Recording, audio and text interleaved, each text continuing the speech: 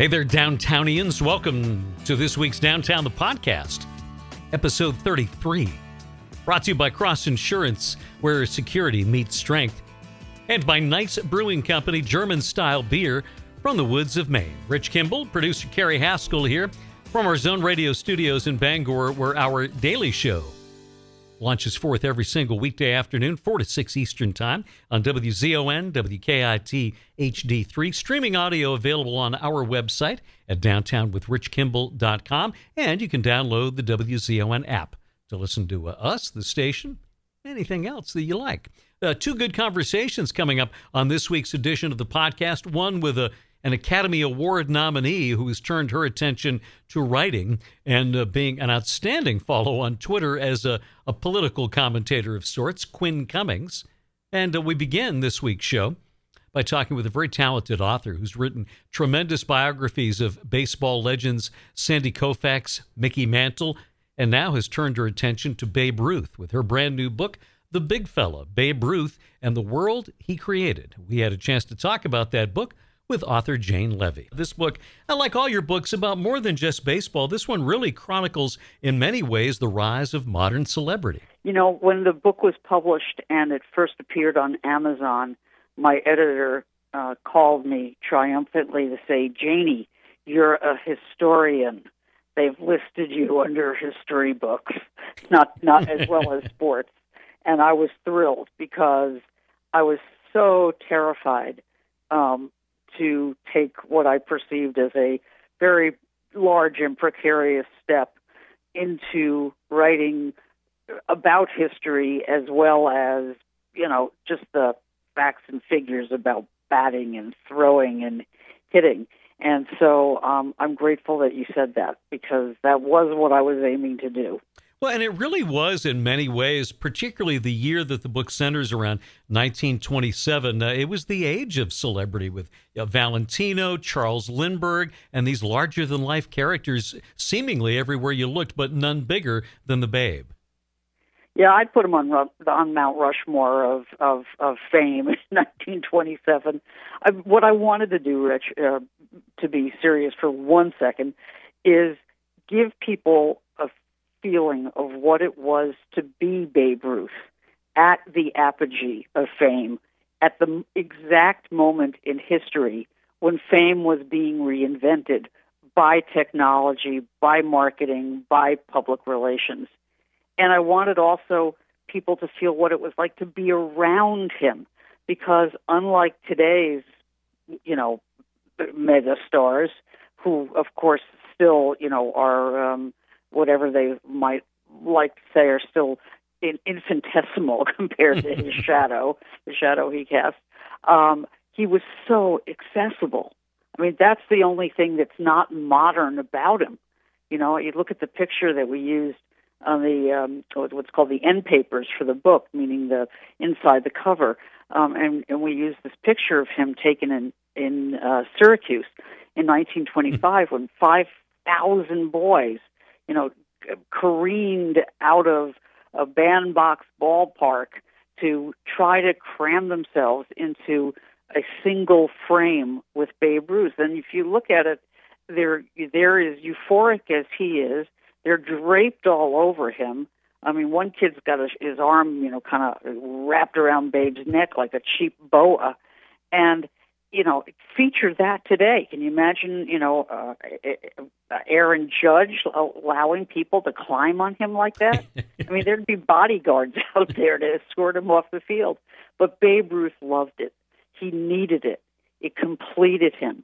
And so that was why he was the perfect person to be this first model of modern celebrity, because he welcomed it so much. Well, now, of course, today where we scrutinize every detail of an athlete's personal life, Ruth was very much a flawed hero, but in some ways, did that make him the right hero for his time?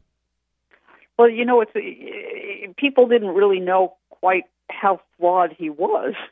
That was part of the difference.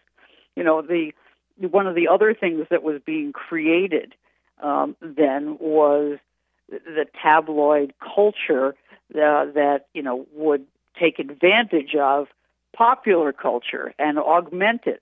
The first newspaper that was, the first tabloid in America was the Daily News, which went to press for the first time in June 1919 and invented the back page in November 1919. And while it wasn't deliberately created for Babe Ruth, he occupied it for the first time after the sale to New York on January 6, 1920, and would fill it up after that. So, sports writing in those days was a very different kind of animal. For one thing, they didn't actually go down and interview athletes. Nobody went down to the locker room to get quotes. But the irony is they knew these guys.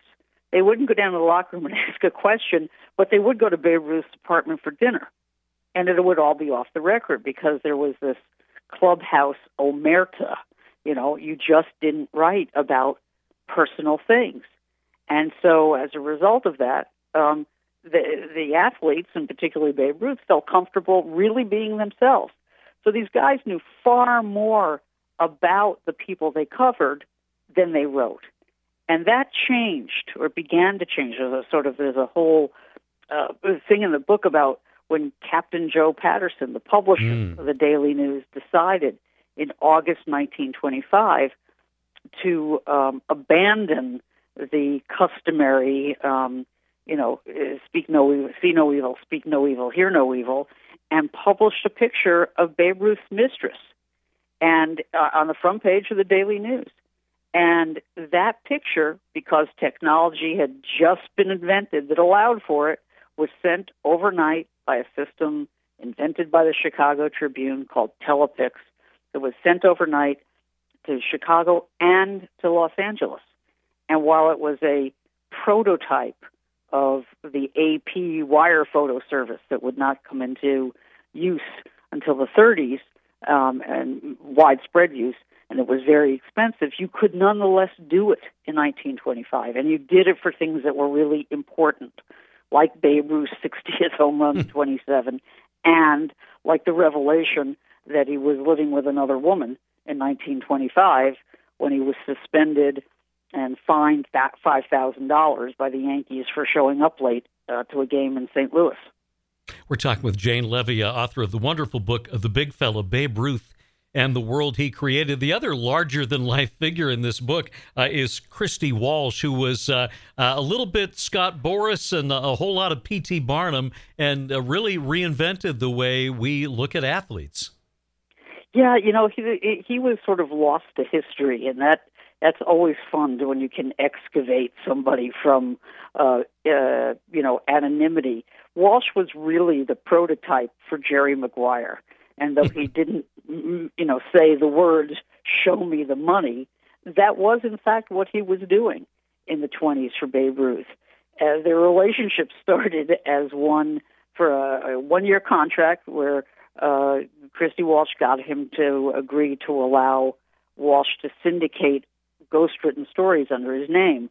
And it grew into a relationship where Walsh had complete control of all his finances. And he did for Babe Ruth everything that a Lee Steinberg or a Casey Close or a Scott Boras does today, with the exception that he could not actually negotiate directly with the Yankees.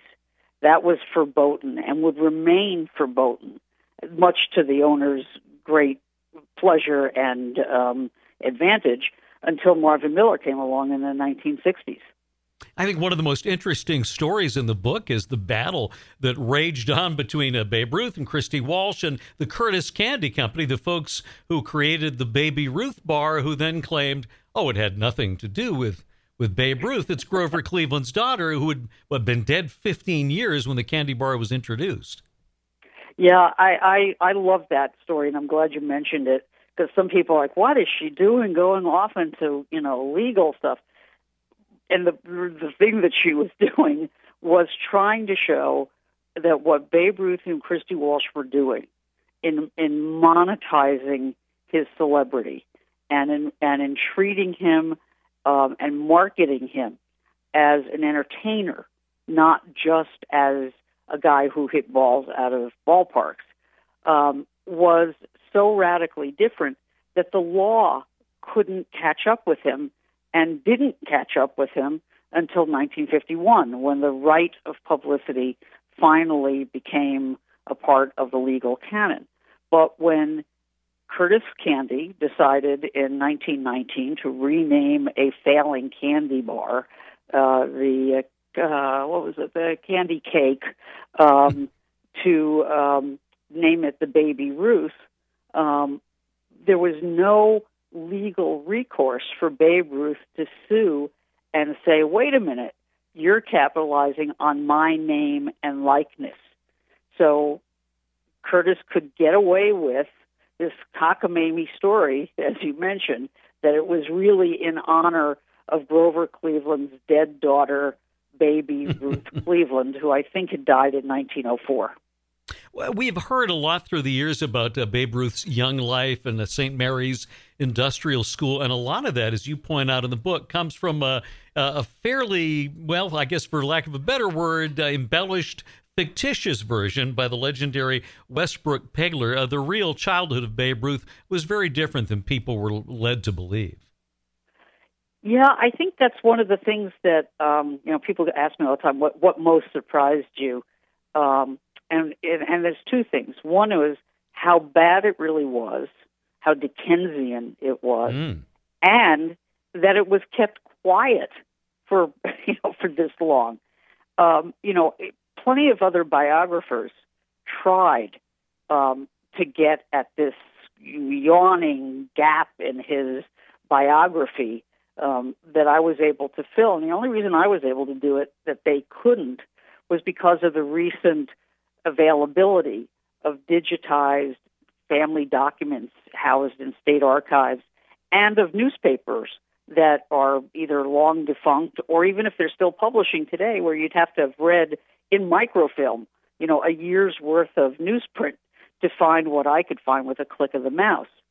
So the point about the childhood of a little boy that his family called Little George is that he was a product of the term of art is a broken home, but it wasn't just a broken home. This was a demolished home.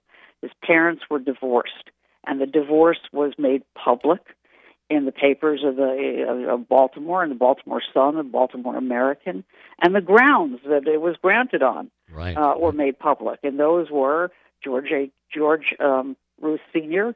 charged his wife with adultery and drunkenness and was awarded custody of the 3 surviving children of that marriage in May 1906. And the consequence for Babe Ruth, who had been first sent off to St. Mary's Industrial School for Boys on June 13th, 1902, was that his fate was sealed. His father had neither the time nor the interest in to raise this kid. And so in the absence of fact, since those papers and documents were hidden for so long, mythology filled in this void. And one myth was that he was an orphan. And he would protest that. I mean, reporters would come to him and say, so you're an orphan and you were raised in an orphanage? No, I had parents, he would say. But he never went further. And why would he? Who would want to advertise, the truly ugly facts of his parents' divorce? Who would want to advertise, and if he even knew it, that 2 of the 4 siblings that died while he was still a little boy died of starvation? So by the time he's sent off to St. Mary's, when he's 7 years old, he's witnessed the death of 4 siblings. And despite that, they still don't want him. There's only 2 kids left, and they still don't want him. So understanding what happened to the little boy was key to understanding how and why he became the big fella.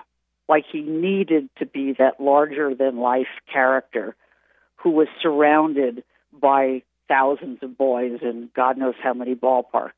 They filled in a gap that was missing in his childhood.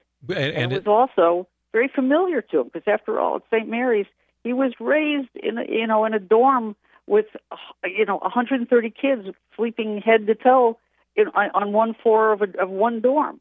So he knew how to be public. What he didn't know how to be was alone. And his second wife, Claire, would tell family members that he just couldn't stand to be alone.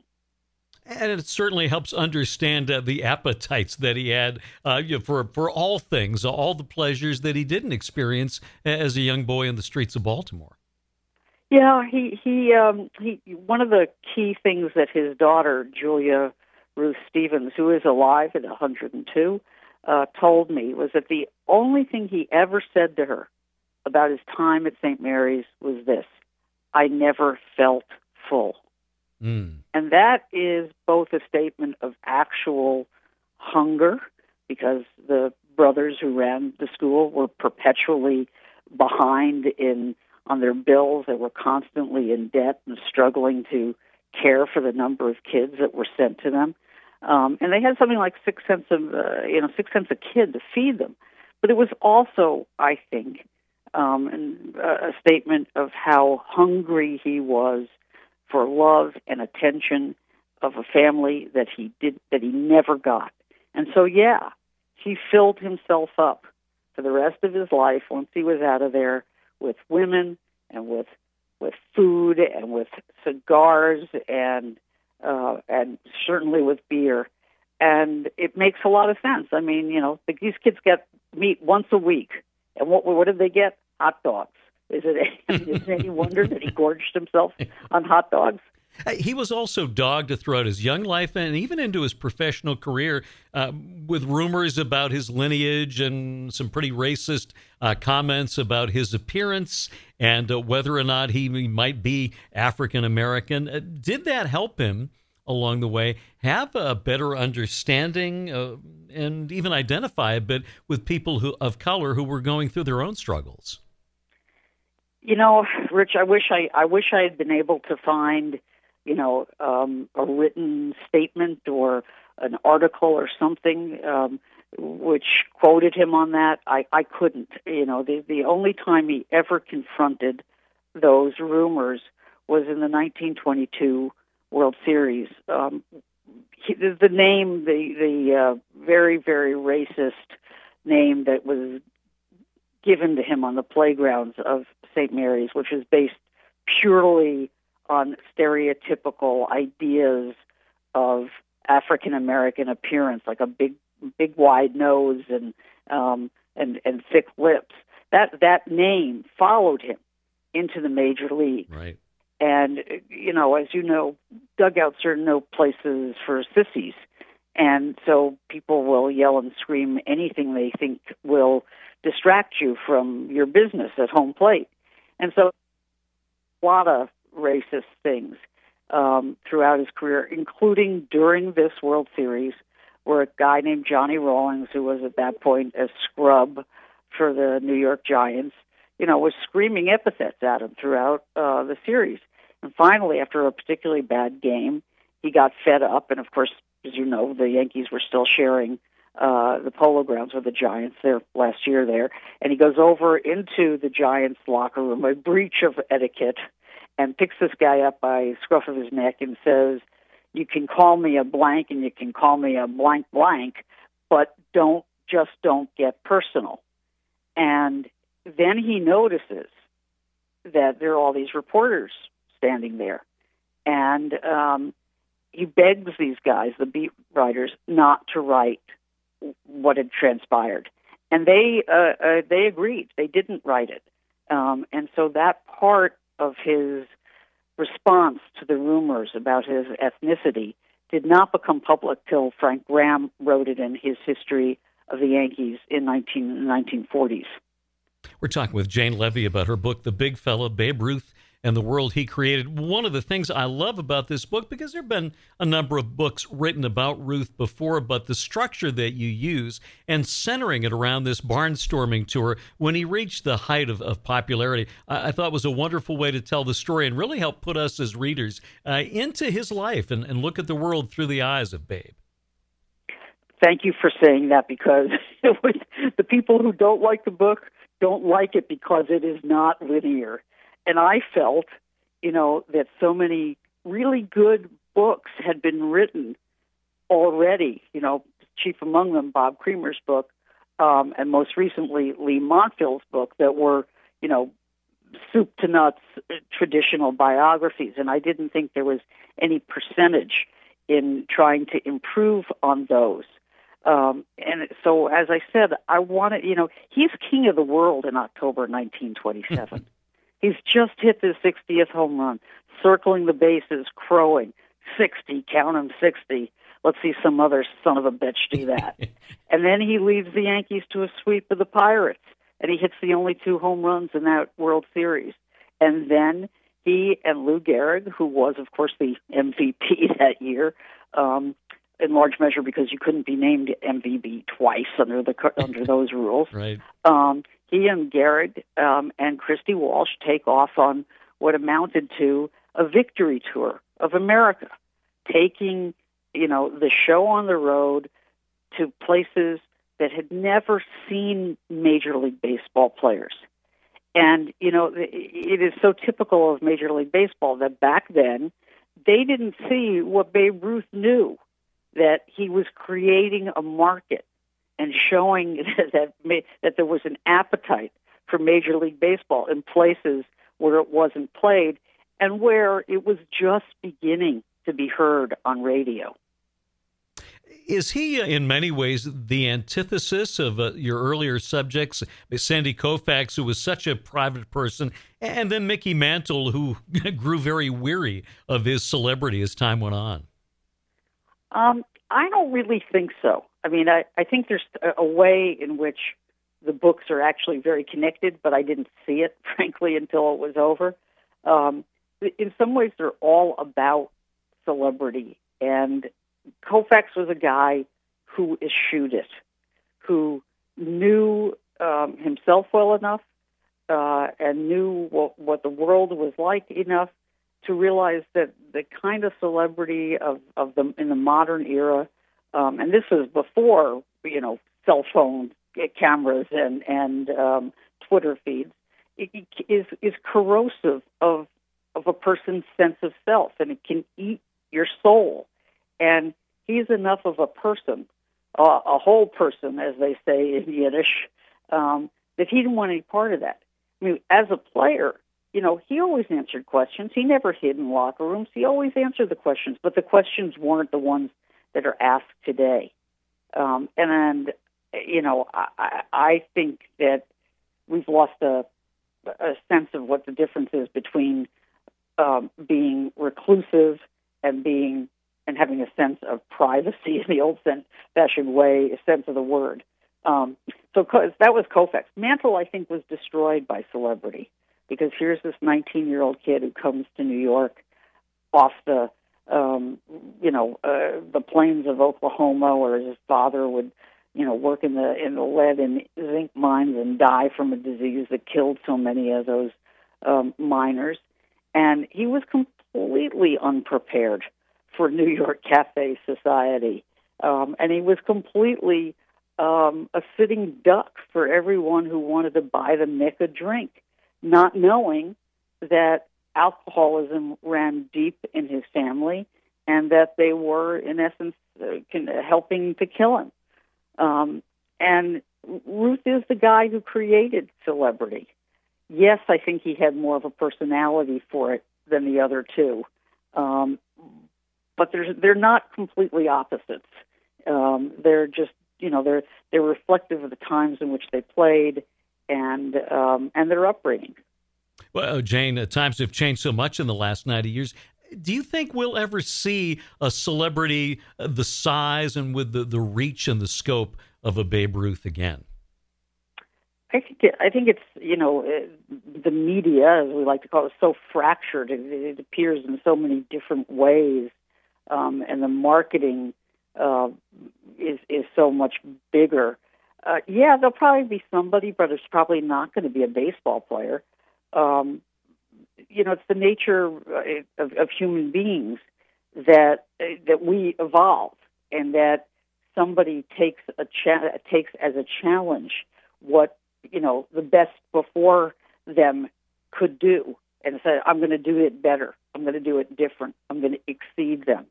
So yeah, somebody's going to come around who will amaze us. But I think the attention is so fragmented, and the attention span is so small that it would be hard for anybody to dominate the headlines and the attention of the country the way Babe Ruth did. I absolutely love the book, The Big Fella. I've read a lot about Ruth over the years, but I feel like I know him better after reading this book than any of the others I've read. Jane, it's a great pleasure for us to talk with you. Thank you for making time for us. Rich, do you have time for one more story? Oh, absolutely. Yeah, always. Okay, cool. Even back in Ruth's day, there was cynicism. And so people thought and snickered behind his back that all the stuff he did for kids, all the hospital visits and things, were just for show or for PR. Now, it is true that Christy Walsh, his agent, was a really smart guy, and he understood that pictures of Ruth eating a gigantic turkey leg at Thanksgiving, for example, would go a long way to countering the next bad story of him, running amok or getting fined or suspended by Miller Huggins or whatever it was. So, yeah, Christy Walsh was certainly going to use that stuff. But I think his affinity for children was absolutely real. And even in his dying days, literally the last days of his life, he was still on the road working for the Ford Motor Company, which was the only company that would pay him to do anything. He was so sick that they would hire nurses to go with him on his train trips. And that last summer of '48, he went to St. Louis to Sportsman's Park, where there were 10,000 kids who were supposed to have a baseball clinic with Babe Ruth. Of course, he was so weak he could barely hold a bat. And the one kid who was designated to be photographed with him and, learn these tips from him was the son of the owner of the Browns, Billy DeWitt Jr., who's now known as Senior, but that's complicated, but you get the point. And he wore, actually, his uniform later was used by Eddie Goodell in his famous at-bat for the Browns. But after that, Babe Ruth went to Minnesota and to Minneapolis. And by this point, he was just really on his last legs. But he agrees to do a radio interview. And what's significant to me about that is think about when his career began, 1914, when fame and the world's knowledge of you was as big only and circumscribed by the circulation of a daily newspaper. There was no radio in 1914, right? And here he is at the end of his life, sitting with a little boy in his lap. His little boy's name was Johnny Ross. And Johnny was blind, and Babe could hardly talk.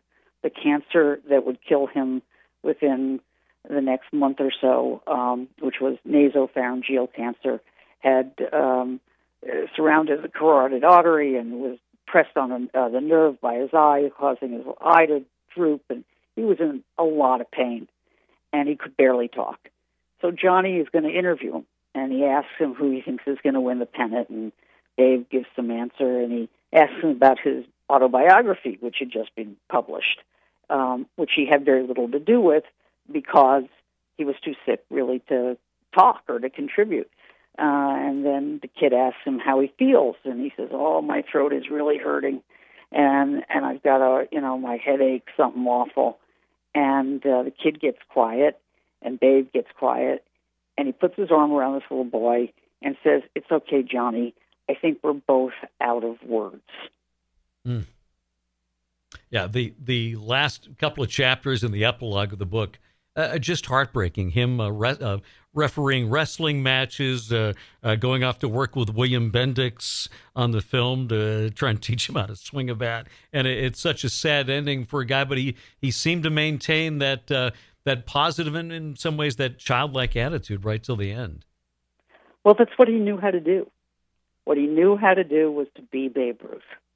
And what baseball did by virtue of never finding a place for him in the game after he retired in June 1935, having played 3 awful months for the Boston Braves and being disappointed by, in the promises that weren't kept by the owner, Judge Fuchs.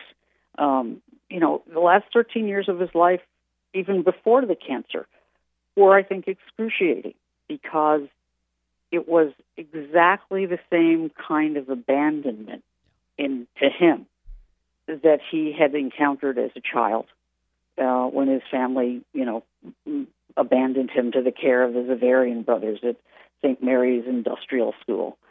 So I think there was one of his granddaughters said to me, he was a window wisher, meaning that he would walk by or drive by some house in some city where he'd see a family sitting around a table at dinner talking, and he would wonder, why didn't I have that? And so he made baseball his family. He made all those boys who clung to him his family. And when it was gone, he really didn't know how to be. And that you asked about the difference between him and Koufax and Mantle. I would say that was the biggest difference. Koufax is somebody who knew who he was with or without a baseball uniform on. I don't think Babe Ruth really did. The big fella, Babe Ruth, of the world he created. Jane Levy, thank you so much for talking with us. Love the book and appreciate you carving out a little time this afternoon to chat with us about this wonderful read. Thanks so much, Rich. It's a pleasure. Happy holidays, everybody. That's Jane Levy here on Downtown the Podcast. When we come back, Quinn Cummings will join us and talk about any number of things. First, this word from our friends and sponsors at Cross Insurance. Since its founding in 1954, Cross Insurance has grown from a small family-owned agency that started in Bangor, Maine, into one of the largest super-regional insurance agencies in New England. With a network of offices throughout New England, Cross Insurance works with top carriers to provide maximum value to you, your family, and your business. We are proud to be the official insurance broker of the New England Patriots and would welcome the chance to provide security for your team. For more information, visit crossinsurance.com. Cross Insurance, where security meets strength. For more than 5 years now, our friends Dustin and Tim at Nice Brewing Company have been using their love of science, their German heritage, and much more to create incredibly unique beers under the label of Nice Brewing Company, GNEISS. Based in Limerick, Maine, right in the foothills of the White Mountains, Dustin and Tim take care of business with all kinds of different beers. Nice Weiss, the Sun and Shine, IPAs, stouts, porters, seasonal offerings as well. You'll love them all. When you go out to eat, you go out to a bar, ask for your favorite beers. All over the state of Maine from Nice Brewing Company, and now available throughout the state in cans as well. Work hard, play hard, be nice.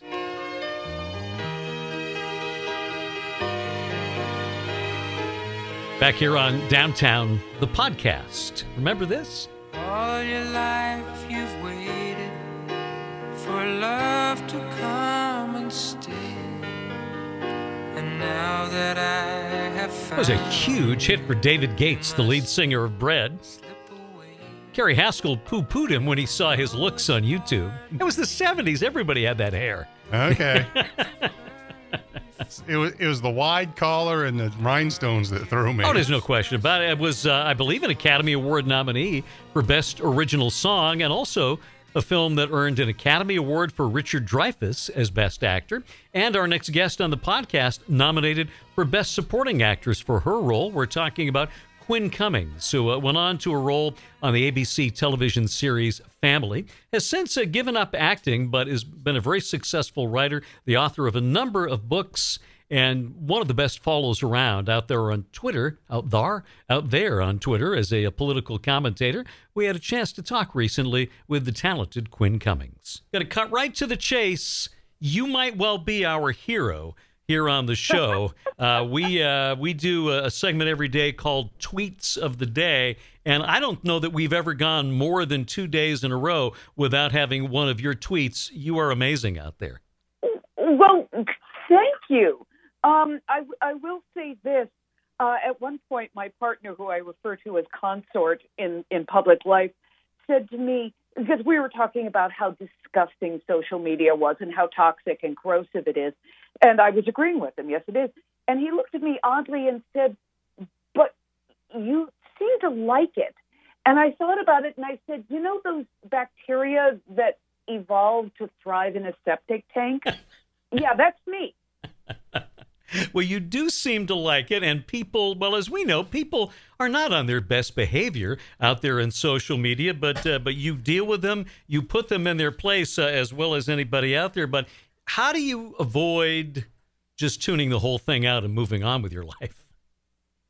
Well, a couple of things. I decided, just about 3.5 years ago now, believe it or not, I was raised right. I don't know where it went, but I was raised right. And, there is something in my head about no conversation about, race, politics, or sex, or religion.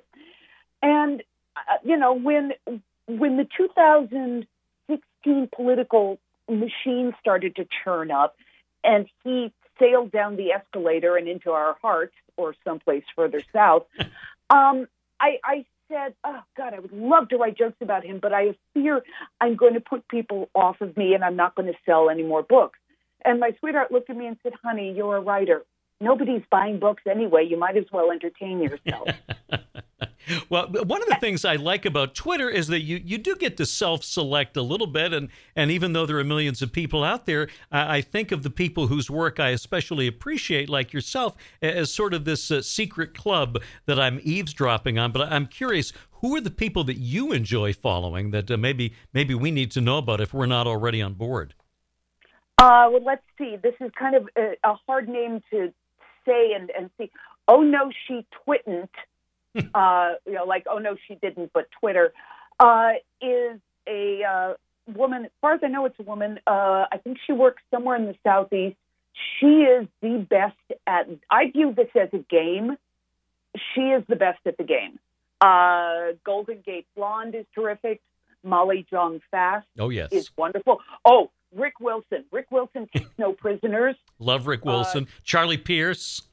Charlie Pierce. I stand by my assertion that Charlie Pierce is our Mark Twain, and we're lucky to have him. That's a great group right there to get started with. Now, I also saw that you worked with another friend of our show, Amy Dickinson, recently, and sharing a little advice. She is a doll. She is officially a doll person. I like her very much. Well, you had wonderful advice for parents of a young woman who wanted to pursue a career in the arts, specifically on Broadway. Can you pass along a little of that to anybody who might be listening and thinking that their child has got some talent that they would like to take to the next level as you did? Well, what the family was asking, and it was a wonderful and thoughtful question, is the thing that makes their child so good at this, so compelling to watch, such a wonderful person, is that she is a sensitive soul. And this kind of a life is hell on a sensitive soul. And what they were saying was, how can we love her, support her, encourage her, but also teach her to keep some part of herself okay? And Amy had wonderful practical advice about, you get another job, you don't put your life well-being on acting. And I said, yeah. And the only other thing I added was, start writing your own material. There is, in my family, we believe that a bad experience is just a good anecdote waiting to be born. So if you are going through the slings and arrows of the performer's world, but you know that you're going to create Instagram videos of these characters you're working on, you can say, okay, well, this agent who's being completely hateful to me is someone that I can turn into a character. And I pointed out to, the people reading it that Lin-Manuel Miranda and Rachel Bloom created for themselves the material they wanted to do. That may be how it has to be done now. We're talking with Quinn Cummings here on Downtown. On your blog, you say that writing may be your only skill. Well, we know that's not the case. But when did you start, and when did you discover that you had a gift for this? Thank you. I'm always loath to say that I like doing it very much, and I think you get better at the things you like doing. But I was the only child of older parents. I had a first career where I was frequently the only child on a set, where everybody else was 15, 20 or more years older than I was.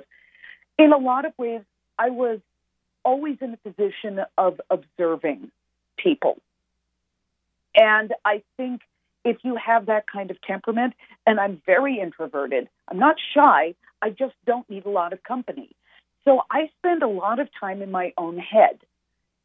So I think that may be where it began. I remember I was a fairly indifferent student, and the only thing I ever enjoyed writing in high school was we had to write a journal for the prep school I went to. Sent us away to stay in Yosemite for a week, which was ludicrous because we were soft, rich Los Angeles children, the offspring of producers and well-paid actors. We were not designed to be in nature. And the week just went worse and worse and worse. It began with one of us chopping off the tip of his finger, and it went downhill from there. Wow. And when we had to write the journal, everybody else's journals were anodyne. They got it done. And my feeling was, oh, this was a terrible idea, and I'm going to talk about it. And I look back and I realized I was making fun of myself, I was making fun of others, and I was pointing out the inherent absurdity of what was a fundamentally bad idea rooted in good intentions. Turns out nothing much has changed. That's mostly what I like doing, is saying, is anyone else noticing this is absurd? Well, a few people are, thankfully, and a few more every day. I wanted to ask you, in terms of your acting career, if something happens to come on television, movie, a television show that you were in, do you look at that and realize that as a part of your youth, or is it in some ways like another person when you see that? I will tell you an odd fun fact about me. I have never seen The Goodbye Girl from beginning to end. I went to both premieres, but because I was 10 years old, the people around me understandably thought, let's get her out of the theater before she gets wiggly because we've got the party afterwards. And it was good because I would have been bored. I had seen a lot of this being shot, and movies shoot at a fairly glacial pace, so it wasn't like any of this was new to me. If I suddenly found myself on television, I'm not sure that I would even slow down in changing to the next channel. I have figured out about myself that I am freakishly lacking in sentiment. And I think that I lack nostalgia.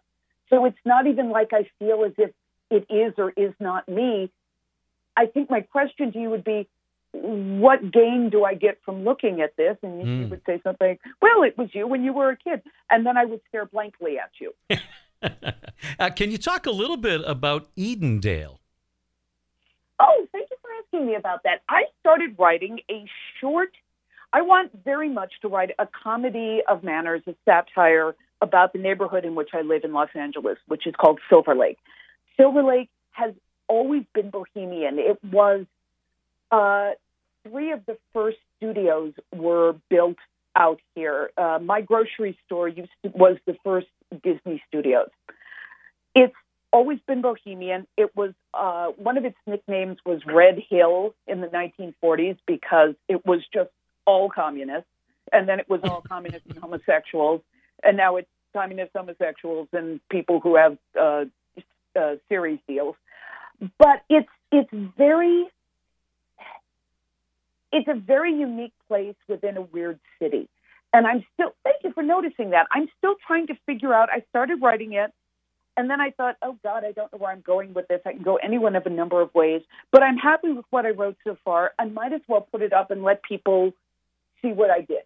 And then I'll see what it comes to later on. Now that you're reminding me, maybe I'll figure out a way to put it up on Twitter. It'll be completely unlike anything else I do, but that's what I do. Keep switching it up. You can find it on Quinn's website, QuinnCummings.com. Very few things that I enjoy as much on Twitter, and I have to go back every time one of them is in the news and revisit your nicknames cheat sheet.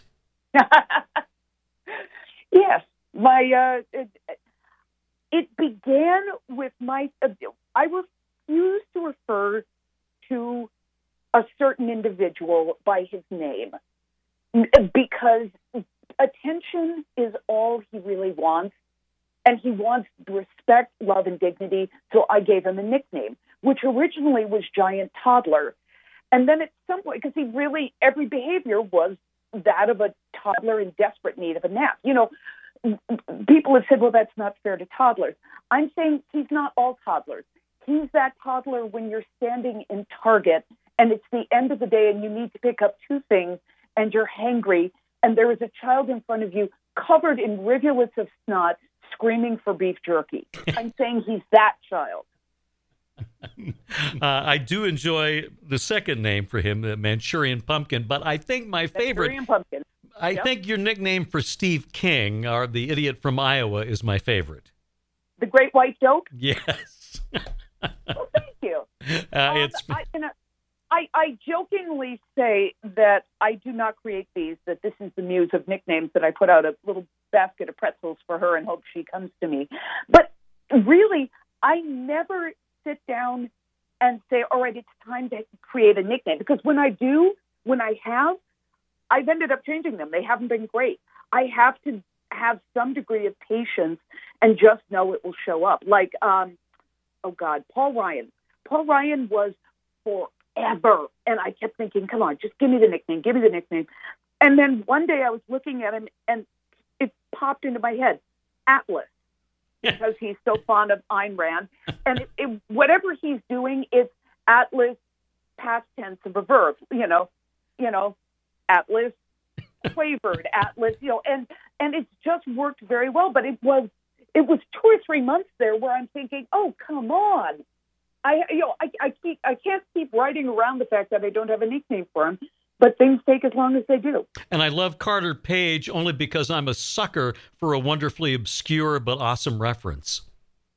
He reminded me of a cult leader who was part of a suicide pact in the 1990s. Yeah. And he has that shiny shoe button gleam to his eye that I associate with cult leaders. And also what charms me about him is I don't think he's aware that he's in love with Chris Hayes. I think he would pass a lie detector test. It may not even be that he's having pants feelings about Chris Hayes. It just seems to be a girlish crush. It's really odd. All right, Quinn, before we let you go, none of us know the answer, but you're the court jester, so I must ask you, how does this crazy story end? I will tell you this. For a long time, I have sworn that when we are out from under this, I am getting the first tattoo of my life. And what I'm getting is, if you go online, you will find Robert Mueller's signature on the line where it says Robert Mueller III, and it's the stuff we've been seeing on all the paperwork. I have sworn I was going to get his signature and his name underneath tattooed on my person. I think that's fantastic. I think we're heading towards that. I don't know what the ride does between here and there, and my nickname in my family is Eeyore. I would have told you even a few weeks ago this all ends in ashes and tears. It might, but I think we're going to have a couple laughs along the way. There's no question about that. You have to. Quinn, it's a real delight for us to talk with you again. We love following you on Twitter. Enjoy your books as well, and keep up the good fight. We all appreciate it. Thank you so much for having me. You have a wonderful evening. That's Quinn Cummings here on Downtown, the podcast. Our thanks to Quinn, as well as Jane Levy, the author of the wonderful book on Babe Ruth, the Big Fella. And thanks to you for joining us on this week's podcast. Spread the word, tell your friends, get them to subscribe. There's no money in it for you, but our affection, our appreciation, and gosh, isn't that worth more than money? Right, maybe not in the holiday season, but the rest of the year. Yes, absolutely. Sure. We'll go with it. We'll see you next time on Downtown the Podcast, brought to you by Cross Insurance, where security meets strength, and Nice Brewing Company, German-style beer from the woods of Maine.